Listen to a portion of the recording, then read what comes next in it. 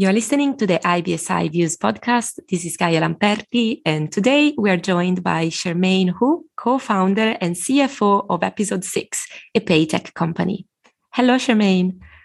Hi, Gaia. Thanks so much for having me. Thank you for joining. It's a pleasure to have you on the show. So today we're going to discuss one of the recent studies that has been published by the company. But before that, Charmaine, would you like to offer to our listeners an introduction about Episode 6 and the company's proposition and offering? Yes, absolutely.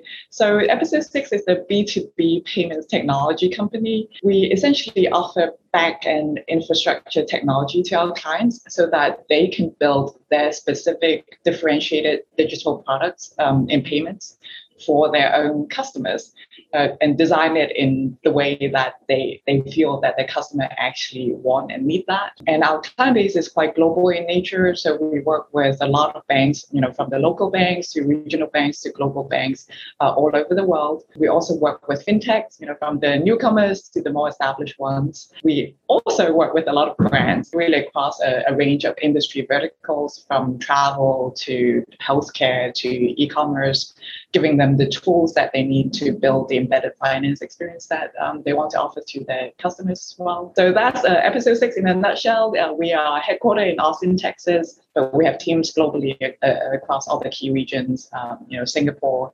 Australia, UK, Europe, as well as obviously in America. Fantastic. Well, thank you, Charmaine. And as I just mentioned, the company recently published a study on the future of payments, and some of the findings were quite impressive. Apparently, by 2030, 74% of consumer payments are expected to be handled by non-traditional financial institutions.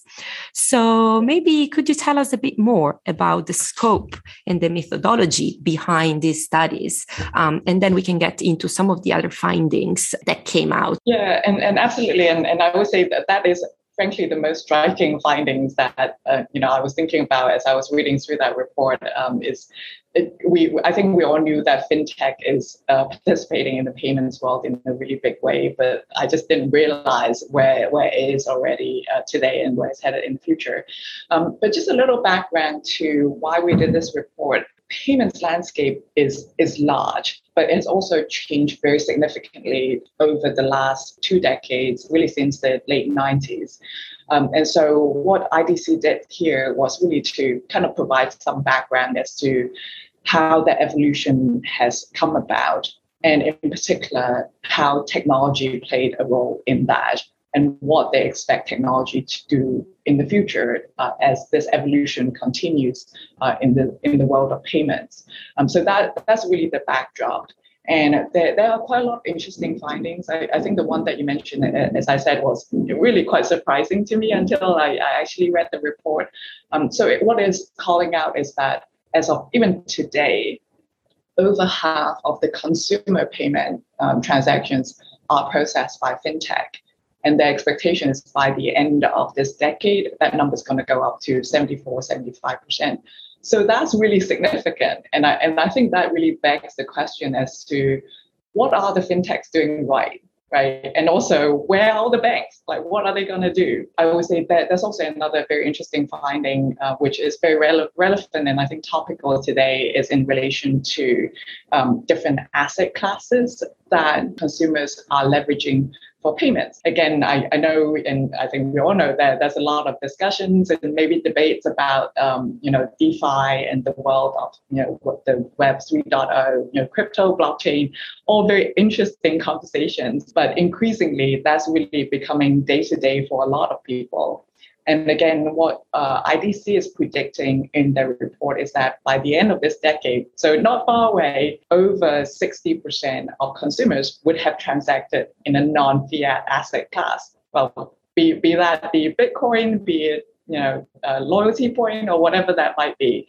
I think that's very interesting in showing that the acceptance of new technology, new ways to pay is increasing and it's not going away. Absolutely. Yes, that's definitely the trend. And I remember there were some other interesting findings, for example, in the case of buy now, pay later, which is also set to keep growing. Am I correct? Yeah, no, absolutely. That has already grown 70% really over the last year or two, which is very significant compared with other type of, payments growth, for example, just card payments.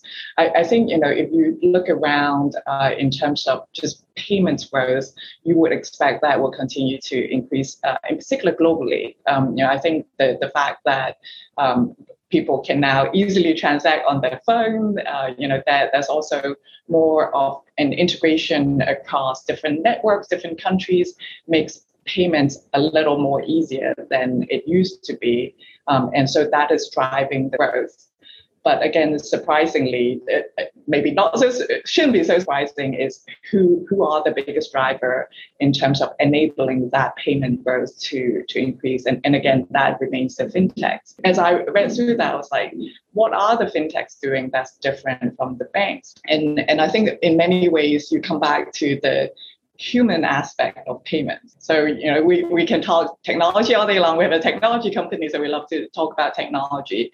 But ultimately, the people using those products that we are supporting, what is making them feel that, I'm going to use this more frequently than not.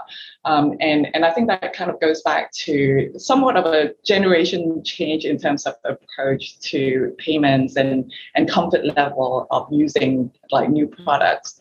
I think, if you look at my parents' generation, for example, they would be banking with one bank since they were kids. And that would be the bank that they go to for everything, from checking accounts to credit cards to mortgage to, investment, for example. But that trust factor, I think, is still there. Increasingly, I think people are now more focused on some other factors as well.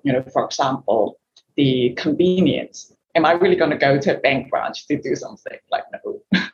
And speed, right? When I want to pay somebody, I want to know that they're getting the payment the moment I send it over, as opposed to having to wait. And it's just the convenience, ease of use, having an app that's easy to understand, very clear in terms of, balance, transactions, so on and so forth. Those are all very important now when people are deciding what they want to use for their daily, activities from a payments perspective. And I think that change of mindset and the willingness to try new products, new providers is essentially driving the fintech growth from a payment processing perspective. But for the fintechs to be able to offer all those important factors to consumers today, they need the technology to support that. And again, there are a lot of people who build really nice looking apps that has got, really cool buttons that you can press and things that you can do on the app. Those apps need a back end that can support that. And that comes back to what we discussed upfront, which was back-end infrastructure, largely were built many, many years ago within the payment space.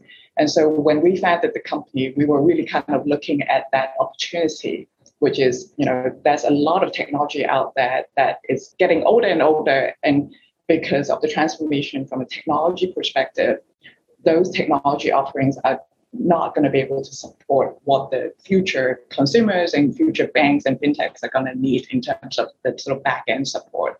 And that's why we had built what we did, really from a sort of new technology perspective, born in the cloud, digital first, API first, that essentially provides that backbone that the fintechs and or banks can use to build newer products that offer all those nice things to the consumers, easy to use, good user experience, and just speed in terms of transacting and processing the transaction. Fantastic and great points, because I'm super glad that you mentioned the human and the people side, along with quality of user experience and the technology and the convenience.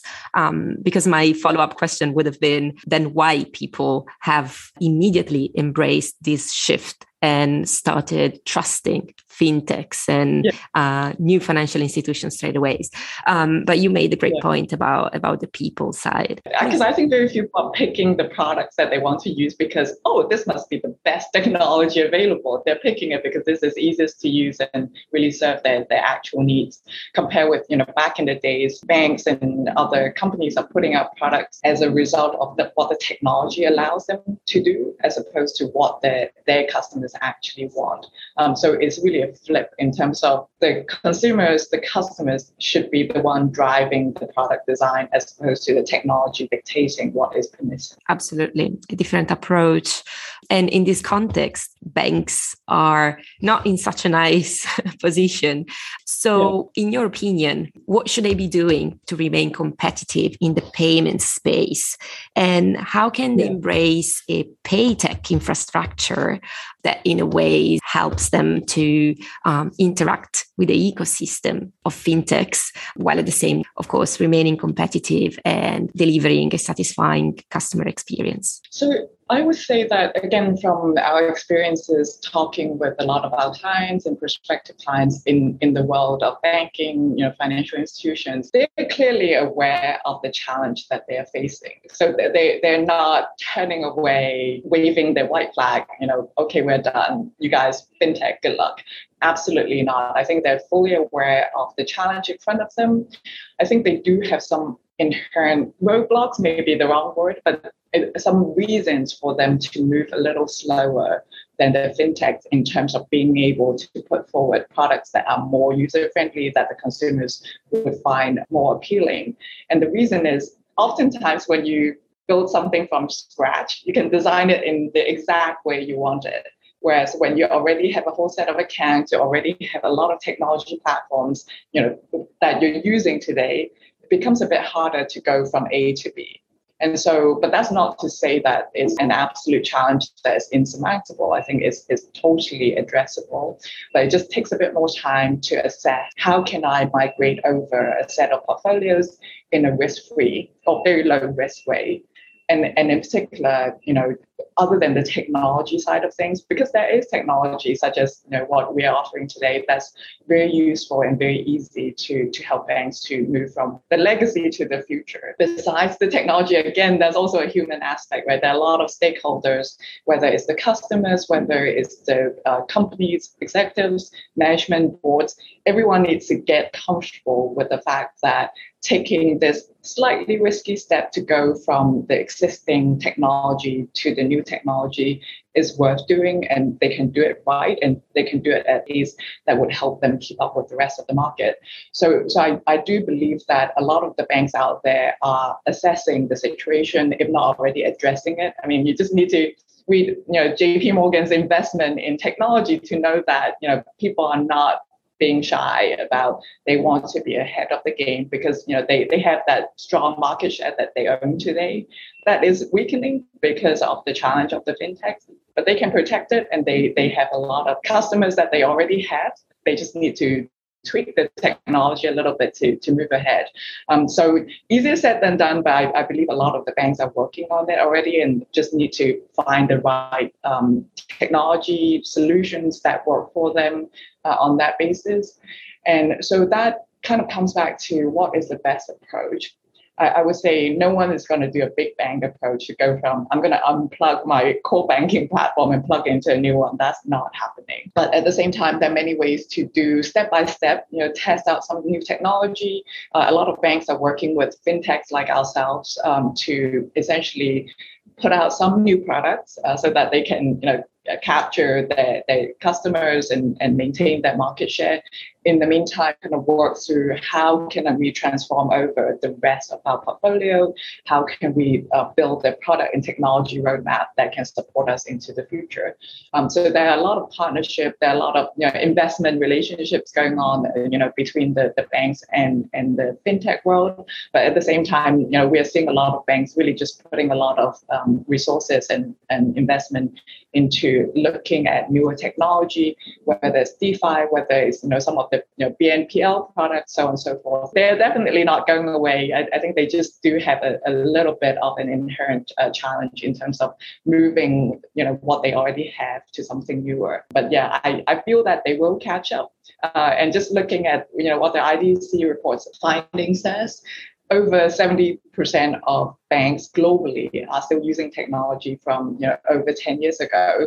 So that's going to be a lot of work to be done by a lot of banks across the world. But I believe a lot of them will get there. Sure, absolutely. But as you rightly pointed out, the change is already happening. And just this morning, I was reading increasingly banks are migrating to the metaverse. Yeah. So definitely they are receptive and they are keeping up with the pace. And to conclude, from a payments company perspective, what would be the elements that make a pay tech infrastructure fast to deploy and easy to put into action for a bank? So I think that probably one of the most important aspects is the ability to integrate with different systems, because payments is very connected, very global. So to the extent that you can integrate very quickly and readily with different systems across whether it's local, regional, and global, that gives you that speed to market that older technology may not be available or be able to keep pace with. So I would say that's probably the most critical aspect. And I would say the other aspect is being value agnostic. So we talk about the different asset classes. And again, you just mentioned a lot of banks are joining the Web 3.0 and the new world of crypto and blockchain. So to be able to support those products going forward, being able to handle different asset classes is also very critical. So I would call out those two things as the most important for technology that can support the new world, the future, as the most important. Fantastic. Well, thank you so much, Charmaine Hu, co-founder and CFO at Episode 6. Very insightful answers, and thank you for joining us today. Thank you so much, Gaia.